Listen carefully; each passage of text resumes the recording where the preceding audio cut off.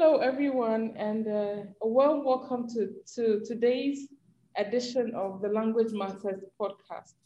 And I am delighted once again to be hosting Natasha Shrikant. And I think Natasha will do a very good job to introduce herself than I will. So, Natasha, if you can just tell our listeners who you are, it will be great. Yes. Hi. Thank you for having me on this podcast. I'm really excited to be here and think it's really great work that you're doing. So, like you said, I'm Natasha Shrikant. I'm a assistant professor at the University of Colorado Boulder in the Department of Communication. But I do study a lot of social interaction and language use, particularly, and I've worked with nonprofit organizations in multicultural contexts. Yeah, that's a little bit about me. Hmm. Interesting. I think you'll tell us more as time goes on. But Yes. I think we're keen, my listeners and myself are keen to find out the kind of work you've been doing. I mean, you're a linguist, but what specifically do you look at as a linguist? We'll be keen Yes. to hear that. Yes, absolutely. So I, usually those of us who study language, we focus on a particular kind of strategy or linguistic device. And what I focus on is membership categorization. And that's the ways that people use different identity categories in interaction. And then I can study the ways that people use categories in interaction to find out how the ways people use categories displays their understandings about different identities and the relationships among them. So more specifically, I study categorization in multicultural, multiracial, multilingual business contexts. And that helps me provide insight into how diverse organizations operate. And then this can help to decenter whiteness and showing how mostly white homogenous organizations, it can show them, oh, like these are the ways that just going about your everyday lives. And these are maybe implicit practices that mark you as white or as seeming not inclusive, even if all the individuals in the organization are really nice. So for example, one of the bigger projects that I've done is spending time observing chambers of commerce in Texas. And one of the chambers of commerce I observed, and this was over a period of 8 months, was an Asian American chamber of commerce. And this chamber included recent immigrants from 22 different countries in the United States that count as Asian. So this includes people from East Asia, like China and Korea, people from South Asia, like India and Pakistan, and people from Southeast Asia, like Indonesia and the Philippines. So what this meant is within this one chamber of commerce, there was a variety of languages, cultures, and religions all working together. And then they had to adopt this one label, Asian.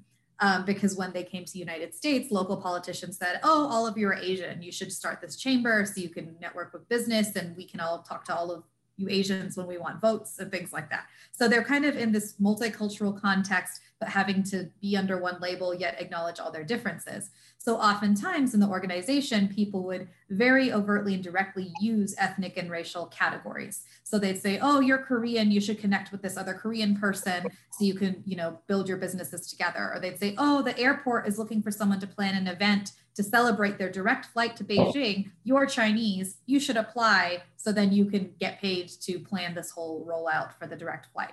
And so they'd oftentimes use racial and ethnic categories, but particularly to meet business aims and not necessarily just to talk about culture or differences. And then when talking to people outside of their organization, they would just say, oh, we're Asian, because that's a common sense racial category alongside white and Black in the United States. So they say, oh, we're the Asian chamber. We work with the Black chamber on certain things. We work with the Latinx chamber on other things. So leaders would often discuss how Asians support other Asians or how Asians work with other ethnic groups. And then there were times where members would say, oh, Asian really isn't important here. What's really important is that we both work in tech and we should work as like business people who work in tech. So oftentimes, whether people were denying the relevance of race or trying to talk about Asian as being really important to them or trying to acknowledge differences among one another in their community, they would use routinely all of these ethnic and racial categories.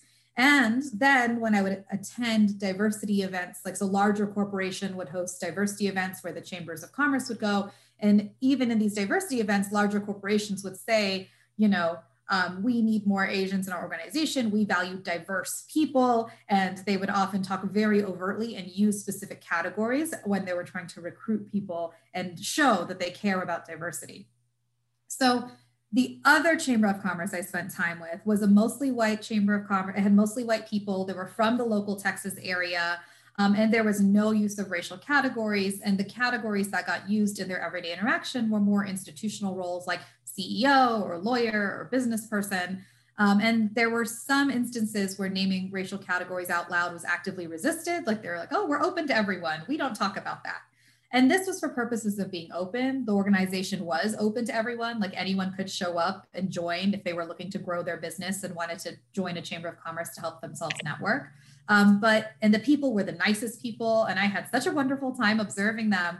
But as we can see from my observations of the other chamber and the bigger organizations, the norm in this Texan community was to show that you support diversity through overtly naming categories and saying, we want these categories of people. We value diversifying through having more African Americans in our organization, having more Latinx people, having more Asian Americans. And this organization wasn't naming those categories, and they all looked white, and the organization was located in an affluent, whiter part of town. So all of these things together kind of made them seem like a white organization, even though that wasn't their intention, and it's not something that was a criteria for entry. So comparing just the norms of using categories kind of helps pull out broader, maybe cultural norms and differences. Because in the Asian American Chamber, because it was so diverse with people from so many countries, there was a shared understanding in the organization that everyone came from different backgrounds, but everyone was interested in business. Where in the most white organization, everyone who were members were not only white, but also from local Texans who shared a lot of place-based cultural values, like just Texan things. And so the interactions reflected this and probably contributed to the white organization staying mostly white and the Asian American organization seeming more open, just because there's so many different kinds of people and they're constantly accommodating for it. And then of course you have this broader kind of racialized community in Texas, because Texas was a place where there was slavery and there's legacies of segregation. And so you have that so it's a lot to fight against. And so I would think in everyday interaction, when you overtly have to say, we value this, we care about this, we want to change the makeup of our organization, part of it stems from that history of you need to overtly say, we care about this. And if you don't say it, then you don't do it. So it was a really interesting thing how something as small as categorization could tease out, you could tease it out to think about diversity in the business community, and how changing categorization might be something a business might not think about to change. But if they do, it would make a big difference in showing that they value diversity, if that's what the business wants to do. That is so interesting, Natasha. So, if we could sum up all that you've said, you basically use linguistic tools or methods like observation and analyzing interaction to show how an organization is really walking their talk in terms of diversity and inclusion. And I think that is really key at this juncture, because most organizations are talking about the fact that they want to be diverse, they want to be inclusive. But are you actually doing that? And it's interesting how you touch on interaction and how that can reveal deeper levels of prejudice, of racism, of all this categorization that people don't really pay attention to. So that's really, really interesting work that you're doing. So if a diversity manager or somebody who's involved, somebody who's not a linguist, a layperson is listening to us, somebody in charge of diversity in their organization, and they are thinking, is this a good thing to do? Is this a good thing is this a good method to add to what I'm currently doing? What would you say to them? One or two words you will say to anybody in charge of diversity in the organizations, to let them know how linguistics can support the already processes or initiatives that they have in place. Yes, so I would say, it's like the two words, I'd say collaborate with researchers. And to expand on that, it's just, so I spent 8 months with each of these organizations, and I built great working relationships and personal relationships. And I was able to find things that I didn't know I was going to find. Like, I didn't know it would be categorization, even though now maybe it seems obvious after the fact. But you know, and I don't think anyone in the organizations would have said, oh, we have a problem with the ways we use categories, because people are trying to do their jobs. They're going about their every day. They're doing their best to be nice. So, you know, a lot of times when I think about diversity trainings and things that diversity managers are doing, I do see the value in, you know, you want something to change quickly, you do a training and you focus on a particular skill. But there is a huge value in having someone observe the organization, interview people, spend some time with that organization, and you can still get quick results because early on you can have conversations about what people are noticing and use it for a training. And then as a person stays with your organization longer, they can develop results that actually help an organization make long-term change. And then I do think that these official partnerships, then you can fund them with money, with grant money. So that's just from a money perspective when thinking, oh, I'm spending all this time with a diversity consultant. There are grants in academia that support diversity research or research ethnographics, spending time with organizations more generally. And there are like government and city grants that are really, really interested in this kind of work as well. So I would say that building relationships with the researcher is really important, because I think that each organization operates a little bit differently. And if you really want to make change in your organization, you should have it tailored to the kinds of things you're doing and the kinds of leadership style and organizational culture and goals that you have.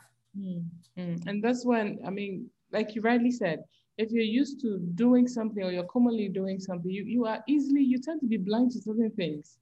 But an insider comes in and they can easily spot some of these things that you are missing. I think this is very great content. We need to do a LinkedIn Live on this conversation. Thank you so much. Yeah. So, I mean, I think the other thing too that is coming from what you're saying is that diversity and inclusion and equity has to be the culture of an organization.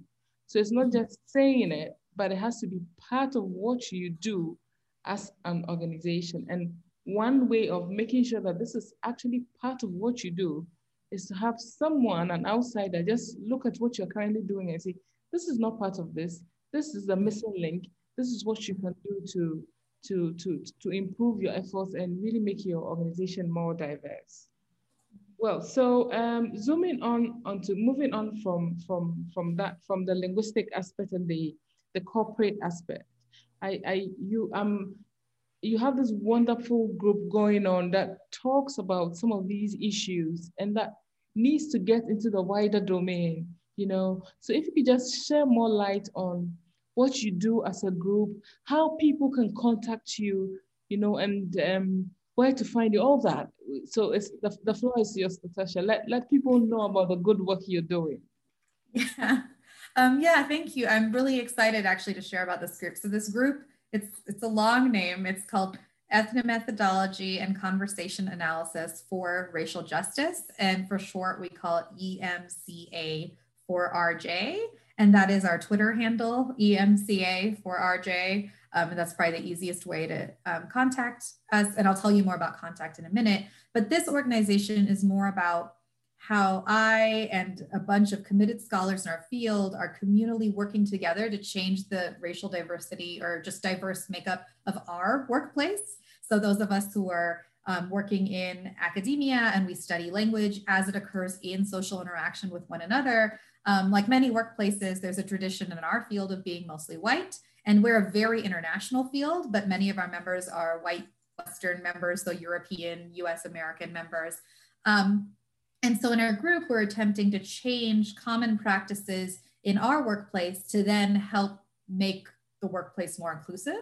So one thing that we often do in our, as a practice is something called a data session, which is a place where, let's say, for example, I went and I'm working with an organization and I've recorded a lot of their data, and then I want to analyze their data. I can bring it to a data session where other scholars in my field can listen to it and look at the transcripts and help do an analysis and help me answer questions that I'm interested in answering about race or categorization or racism. And traditionally, these data sessions haven't used data that talks about race or racism. They haven't used data from diverse places. It's been just upper middle class white US American people that have been analyzed. And the field in some ways started as a field that said that they aren't a political field, so they don't deal with issues like inequality or racism, and they're looking more specifically about very micro practices of how we agree or disagree with people, or how long of a pause indicates that it's someone else's turn to talk, or why and how people gasp in different situations. And that's really, really fascinating work. But what happens when that work gets focused is that other work that's more interested in studying things like race or gender inequality or intersections among them tends to be seen as not really viable in the community. So what we do in our data sessions is we use data that's really diverse and that talks about issues of racism. And we also tend to center more broadly just scholars who might be scholars of color or minorities who are doing work on race and racism. And so we're hoping that through changing that one particular practice of the data session, which is honestly where people learn what the field is, they get excited about the field. So if we can focus on data where race and ethnicity is involved and try to see how EMCA tools can help us reveal interesting things around those questions, we can help socialize new scholars into this community, looking at social interaction closely and looking at ways that social interaction is wrapped up in important things like race or gender inequality in the workplace or in other places. So we hope that making scholars visible and creating a space for scholars interested in these questions can help make our workplace more diverse and equitable. So we do have a website, but I think the easiest might be you can email me. I'm at University of Colorado Boulder, my email, and I also have a Twitter and things like that. So you can look me up and you can send me an email if you're interested in getting involved. If you're a business person or a diversity manager, many of the people in this group do work look with organizations, looking at race, looking at how it happens in everyday interaction in the workplace, and can give you some specific suggestions about things as well. So it's a good group to contact for resources for consults as well. Thank you. I mean, I think this couldn't have come at a much better time than it is now, because the focus really now is to get issues around race and equity addressed properly to ensure that everybody feels comfortable and organizations really do get the benefits associated with diversity. And I think when we talk about diversity and inclusion, one thing that we do talk about as linguists also is inclusive language. And I'm just wondering, is that also part of what you guys look at, how organizations can ensure that their language is inclusive and it doesn't kind of this going back to these categories, language is not offensive to other groups of people. Do you do stuff like that? And what can organizations do to ensure that they're using language that is inclusive? I think that when it comes to inclusive language, organizations should really value the knowledge and experience of the minority members of their organization. So if there's someone in your organization that's a minority member and says, hey, I really don't like when we use the term gang up on people, or when we use the term, I think you and I had talked about this, about tribes and like that being a way to indicate different groups, because tribe has a history of being very important to communities and a history of colonialism and genocide against tribes. And now we use tribes as like a fun way to, set up different groups. Like in an organization saying, yes, okay, we can change that. And I often think that when it comes to changing language use, it's something that is relatively small. Like some people dismiss it, like, oh, there are bigger problems than language. But then at the same time, people are very resistant to changing the things they say and do every day. And they say, oh, well, my intention is that I'm using tribe like this instead of that. Or my intention is that I'm, and I think that we have to separate intent from effect, right? So you might have good intentions, but if it hurts someone else's feelings at the very basic level, or if it is or someone tells you that's a way that racism happens in very implicit ways, then change it. And it's not a huge deal. And I think, and with inclusive language, it's always a work in progress. Like even I personally, like there's things that I used to say, I don't say anymore. And something, as somebody who studies social interaction generally, if you look at conversations, all the time, people are making choices and what to say, what's more reasonable, what's less reasonable, what's appropriate, what's not. Like, do I need to seem smarter in the workplace, funny when I give my office toast, like caring when I'm with my family? And you speak in different ways at different times. And so we're constantly doing the self-monitoring subconsciously. And so doing that for inclusive language is just another, to me, another way of being mindful and making a choice of, you know, trying to say something more reasonable or more appropriate, like we do all the time in many contexts. Thank you, Natasha, for sharing your time and your resources and your expertise as well, you know, and throwing light on this very important subject currently. Well, so I think it's time to let you go. But before you go, if you have a word to anyone listening to us, diversity managers or linguists like us, anyone, what just one thing you want to say to close us, you know, something that would help us remember this session that we listened to and maybe go back and listen to it again. I guess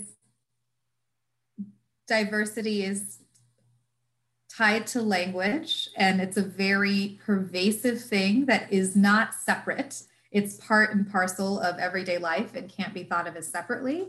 And so to really think about language use in everyday interaction in the workplace or otherwise as connected to race and diversity and inclusion.